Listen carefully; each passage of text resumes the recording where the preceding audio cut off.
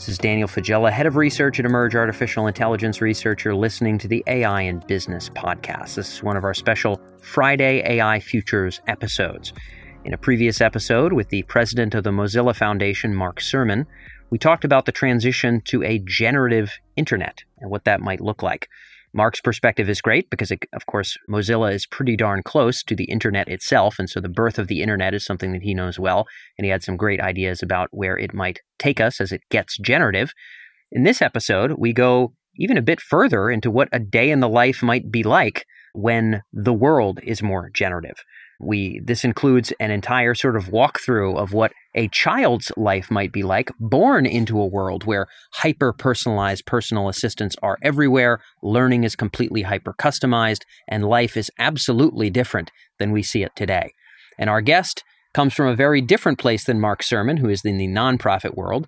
Florian Douetteau is the co-founder and CEO of Dataiku, arguably one of the more exciting AI unicorns in all of Europe. Florian's company works in all sorts of industries as an AI platform in life sciences and banking and beyond. But thinking about AI and thinking about where it's going to take business obviously forces Florian to think about the world we're stepping into. He needs to build a product that's viable into the future. And as it turns out, thankfully, he's thought a good deal about the future. So in this episode, Florian breaks down an example of sort of what life immersed in generative AI might look like. And his walkthrough of sort of the life of a child, I thought was a very fun example to be able to kick things off with. So again, I hope this is eye-opening for those of you who are tuned in. If you're interested in the far future of AI, we have a new newsletter and podcast called The Trajectory, which is focused on the power dynamics of artificial intelligence and where AI is taking us into the future. To learn more about the Trajectory newsletter and podcast, you can go to emerj.com/TJ1. That's T as in Thomas, J as in Jerry, and then the number 1, emerj.com/TJ1, and learn more about the Trajectory newsletter and podcast if you're interested in these AI futures topics. Without further ado, we've got a fun discussion to dive into with the CEO of one of Europe's hottest AI unicorns, Florian Douetteau.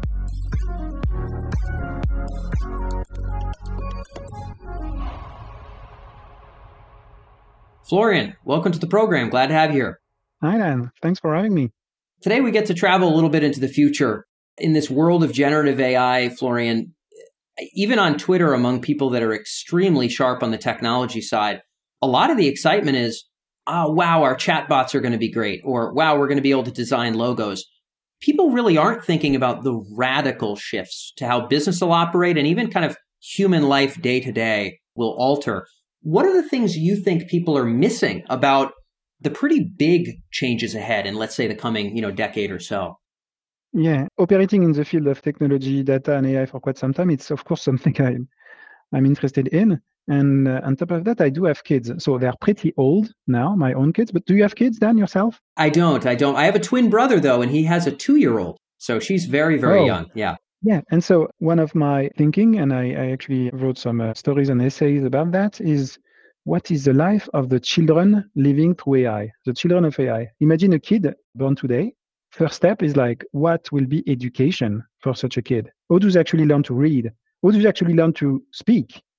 It could be, just because parenting is hard, that they actually start reading, start talking with an AI first. And so their first interaction is with an AI. Maybe they actually start to learn English the AI way, with English words they can invent because they have their own AI talking with them, and start having their first vocabulary.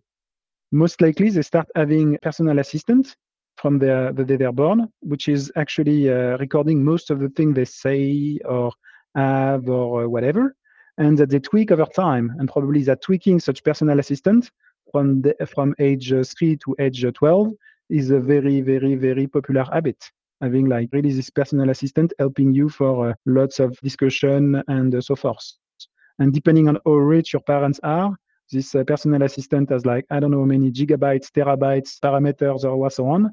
But like really, if your parents are paying the premium subscription, it can go faster in terms of like delivering with you custom content, like the new Netflix. I suppose it will be, but I'm not sure whether this subscription will be as cheap as Netflix or like 10 times the amount. It's very hard to know right now, or to guess right now. And so you can further imagine. And then there is also downsides to it, I can imagine. you can imagine all of the upside in terms of education, access to knowledge. I do believe that, for instance, kids could learn to read, probably most of them are 4 or 5 with an AI, just as an instance, or learn quicker. But the downside is that in the world of AI, if you're a kid, everybody in your classroom can actually generate any kind of content, including content about you. So bullying with AI can actually become like very, very easy. And your notion of like what's real, what's not real could also become more difficult to grasp, just because everything could become very relative in terms of like images or content you see. So your definition of thing that, for instance, to some extent, the definition of truth, the definition of reality is a social construct. Meaning, let's get a specific example. When we read to ChatGPT as of today, even ChatGPT-4, we are sometimes a bit worried by hallucination. And the most funny ones are when ChatGPT is generating some text with scientific quotes that are completely made up.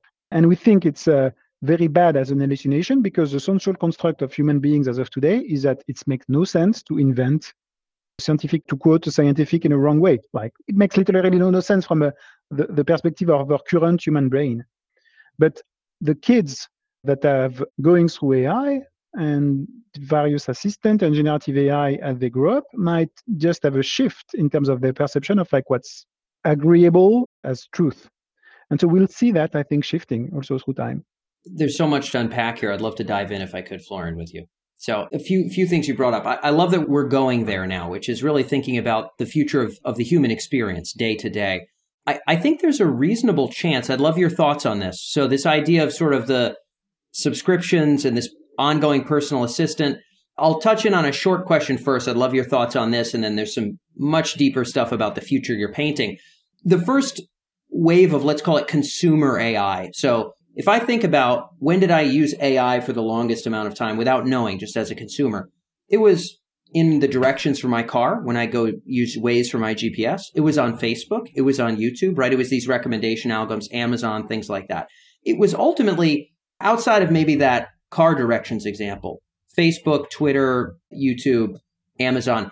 It's aiming to get as much attention from me as it can, or in Amazon's case, to get me to purchase as much as it can. And I'm not calling that immoral by any means. I'm just saying that's the motive of the first wave, was in some level kind of distractive based on an engagement. I suspect there will be this future wave that you're articulating, which will be augmenting our desires, telling me how to achieve my goals, reminding me when to go to sleep based on how well I want to perform tomorrow on a certain work task or something like that. There will be this kind of agency augmenting AI versus, let's say, YouTube, which wants to suck up my attention and have me stay up all night watching YouTube videos every single night. My suspicion is the second one is free because it's advertising and other ways of monetizing me. The one that augments my agency, I will have to pay for, because how else could you trust that it's really furthering your motives unless you're the one paying? I can never really trust Facebook as serving me specifically because it's serving me up as advertising inventory. And again, I'm not calling that morally wrong. Do you see it that way? In other words, do you see this past wave versus future wave? And you talked about the billing. So hard to know how expensive it'll be, but I'd love your thoughts on agency versus non-agency kind of AI stuff. Yeah, I think that as you point out, I do believe that there will be more paid subscription because they are akin to what we consider today being well-being. And so if you pay for your spa or your sports club, why not pay for the AI that helps you actually write messages, email, update your calendar, give you some advice, and possibly act as a friendliness proxy from time to time. So, and I also do think that those systems might learn. Well, we all have our own habits in terms of how we speak, what we like, how we interact, and so forth. So I do suspect that those systems will slightly learn over you, that you will have the ability to customize them from time to time. So you will want to be able to keep them over the years. So I think it's a good subscription business because good retention. Once you're Absolutely. happy with your own personal assistant, would that be a work personal assistant or personal life personal assistant? I think you will want actually to keep it. So it's a good subscription business, I think. Yeah. That's a good way to think about it. Yes, because the lock-in will truly, like some people like using Amazon because when they do their Christmas shopping, it already kind of knows what to recommend based on what they've bought. But this is a totally next level of that, right? This is way, way, way better than that. So I like the idea of kind of how that lock-in could be reinforced.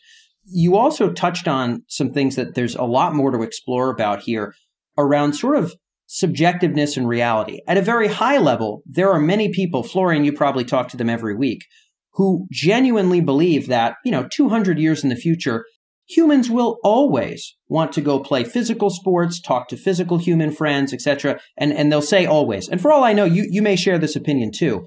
My belief is that these children born into the virtual being more real than the real will really not have the same sacredness around the world of atoms that maybe, let's say, my parents have. They just won't have the same sacredness. And there's a lot of things that may change radically. You mentioned a child may learn English, and because it's just talking to an AI, it can kind of make up its own language. There might be words that other people don't use, but it's spinning up its own sense of meaning with this bot in whatever way that works for it, because it's all about this audience of one experience.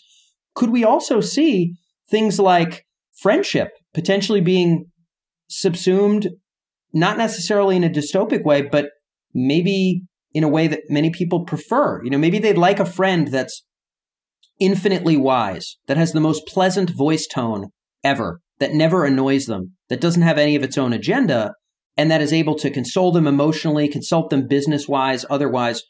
Might it make sense that that would be the richest, most robust kind of friendship that there is, and maybe even preferable in a romantic sense or a friendship sense than human relationships? Let me know if you think we're getting too far, but I think this is the road you're painting here.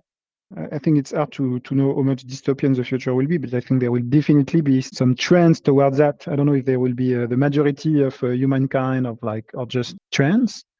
I also do think that indeed there will be, just because of the need of the physical reality and, let's say, necessity to actually diminish the amount of material we use as human beings, climate change impact or alike, you have to actually move consumption towards more digital worlds. And so indeed, if instead of having to travel or buy something in order to actually get the reward, if you can get it more virtually one way or another, indeed, think that it will be happening, just because it will be less expensive and more rewarding for humans to sometimes virtually travel one way or another. I think so. I mean, I think the way that people are going to go into this, Florian, I'd love your thoughts, but I think they're going to go in to try to virtually travel to places they really want to go to, right? You guys are based in Paris. Many people want to physically or virtually travel to Paris. But I think if you really are engaging with an AI system that's generating precisely what is adventurous and exciting and interesting for you, it's not going to be a real city. It might have dragons flying in the sky. It might have the sky might be purple, Florian. There might be, lava flows and, people juggling things. There might be all sorts of things that don't exist even in the real world, things that break our sense of physics, but are much more interesting as an environment to explore. I think people are going to go in and say, oh, yeah, it'll replace travel. I'll just go to the same town in Greece, just in VR, or in augmented, generative AI VR. But I actually think it gets wildly far beyond that. And that pretty soon people explode past that stuff. Yeah, I think it's meaning. If someone who would be telling, would have told us 20, 25 years ago that some people will spend 4 or 5 hours a day or sometimes the whole night watching movies, streamings over the internet, they would have looked crazy back 25 years ago. So indeed, I think there will be generative AI will to some extent capture human imagination. And the question is what's left for humans, especially in the domain of creativity? There is a question of what is the role of the artist also? So if I'm a kid born today, what kind of job should I be doing when I'm 20? And for instance, what does it mean to have any kind of to be an artist in the world of generative AI? If painting, if writing great text is becoming kind of like a commodity, what does it mean to be an artist? It will probably be radically different. Yeah, and speaking of radically different, I'd love your thoughts on some of these elements of day-to-day life that maybe we haven't touched on yet. Some people, again, they look forward 200 years and they basically can only see today, but with nicer iPhones. Maybe they're shinier, the cameras are better, or something like that. You can think a good deal beyond that. What are going to be some things in the future that you suspect this next generation, these people raised in this technology, might keep the same as we have today? In other words, where might their lives be similar? Where do you suspect their lives will be most divergent in terms of how they live day to day compared to, let's say, how you and I grew up in our teens, our 20s, our early 30s? Well, I think they will probably keep food and eating. And back I think that, well, I do hope that there will be this natural tension where we will have a need of truth, of authenticity, and where every human will have from time to time this need to have part of his life being like very non-digital and possibly less digital than today. As in Wow. like back, yeah. Back if you get to the topic of art, maybe because creating music or creating art one way or another is becoming so easy with AI, you'll get back to see people on stage because seeing humans doing things live is the only way to know that it's like true. Yeah. For instance, so you will have, I think, a way back to things that are real, concrete, physical, which is back to food, theater, and all of that stuff.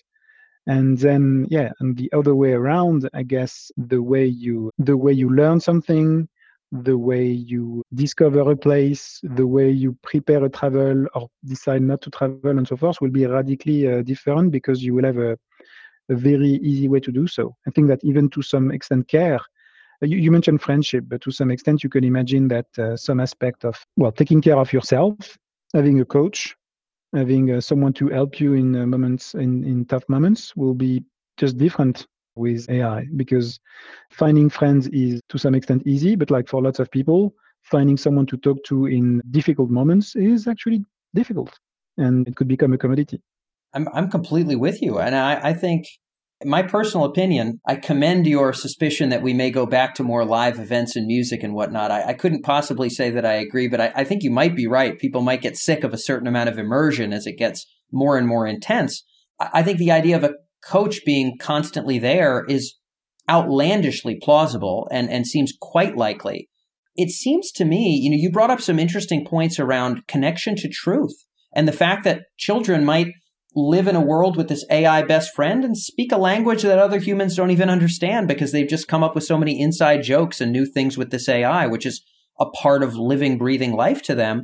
It seems as though there's, oversimplifying, two paths to move forwards. You mentioned the right hemisphere, left hemisphere. This is another oversimplification, Florian, so pardon me, but it seems as though as we enter this generative AI world, there might be a crowd of people who really enter it for pleasure. I mean, there's a way to just experience whatever adult content or entertaining content or relaxing content that I might want. How do I want to feel? Man, I could just be bathed in exactly what calibrates that feeling. We might imagine biofeedback to make sure that exactly what I'm experiencing is what soothes me or what excites me or whatever the case may be. Much better than the world of atoms ever could. And I could just go in to feel the way I want to feel. We might imagine there's another crowd of people that levels up with generative AI to do more, to be more impactful in the world, to be more productive, powerful, etc. It seems like, to your point, if enough people slip away from truth and kind of into what feels good or into these isolated experiences that only they and their little personal AI understand, who's going to keep the lights on? Who's going to keep the infrastructure running? Where's that all going to come from? These people will become dependents. How do we think about not having too many humans go there? Yeah, go ahead. I hear you. Yeah. Especially in a story I wrote, the kid that is born today, by the time they are 40 or 50, they have an issue because they can't find anyone to fix the lights in their flat. Yeah. And literally whatever amount of money and so forth, like no one is understanding how things are working anymore, especially like holistically. Yeah. Like knowledge is actually siloed everywhere and so on. So you can't find a way to maintain simple things. And I think that's indeed a potential issue, which is back to, it's beyond the question of like spending too much time in virtual reality. It's the fact that when you create such complex systems, there might be, you disconnect yourself for understanding the underlying truth, and you create risk in terms of ability to maintain those. And so, give a concrete example. Imagine today, you can build a website already with generative AI. And typically, junior developers, when they start being developers, start doing very simple things such as building a simple website. So you could imagine 5 years from now that there is no incentive to be a junior developer, which means that 25 years from now, there is no senior developers. If there is no senior developers, how do you actually keep things up and running? So hopefully I'm very pessimistic and don't see that obviously things will self-correct and so on. But the thing there is indeed a risk of some disconnect. Yeah. So do you think there's going to need to be some governance/societal mechanisms to ensure that not everybody becomes just a pure escapist dependent on the machine for their, swimming in blissful experiences all day long, but some people really, really are still allocated to and focused on the transmission of maintenance of these important skills? Yeah, I think there is, the system you described, especially if they involve the complex biofeedbacks and so forth, could be essentially be very addictive. So to some extent, if they were to exist, they would be very similar they could be very similar, meaning we are talking about hypotheticals, to some drugs today. So there is, if you take the current societal norm, they could be regulated indeed in terms of usage and so forth. But then the other thing to be aware of is that when you describe, let's say, people slipping through the world of entertainment and virtual pleasure and so forth, I think we also have to be cognizant of the fact that human beings, in order to enjoy life, also need some challenge, meaning there needs to be a game part to it. There needs to be like feeling that you do something, even if it's virtually. And so there is a question of like, and even when you do something, you need this level of pleasure where you are actually gaming the system. So will both worlds be so far apart? It's not clear. I would just ask if you think this is plausible. I think, number one, you're absolutely correct. People require some sense of achievement. They want to see social accolades. They want to feel that they've built a skill, et cetera, et cetera. And I ask you, how easy might it be to simulate that?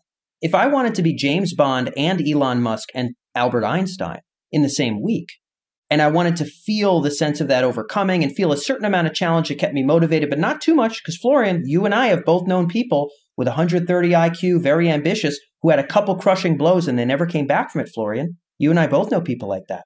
And so what if it was just the right amount of challenge to be optimally fulfilling, to keep us in flow? And what if this virtual pleasure was not just, eating ice cream and having sex with some celebrity or something? What if it was this challenge? What if the great adventure, the blooming fulfillment of life was all entirely simulated? This does seem like a potential vacuum of that same energy that would keep the world running would get sucked up in a better way. Is there any way to prevent that? I mean, maybe you see it as unrealistic. I'd love your thoughts. No, well, I think of course, we're talking about advances. In order for this to be real advances of generative AI and virtual reality that are, not completely there yet, probably, for people to be really into it. But yeah, that's plausible that we get there. But at the end of the day, you could argue that in order to leverage the planet we are living today without consuming it at the same time, you also need, less use of material goods and more time spent on digital. So, yeah. So there's pressures both ways, Florian, it sounds like.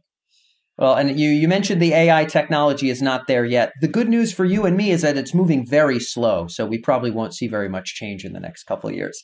So anyway, I'm sure 2 months after we record this, there will be some gigantic additional breakthrough that we'll have a reason to discuss at some future date. But Florian, it's been a lot of fun being able to unpack the future. I wanted to make sure we could do a whole session on this. I look forward to seeing your sort of essay on this topic, and I appreciate you joining us again. Thanks so much. Thanks a lot, Dan.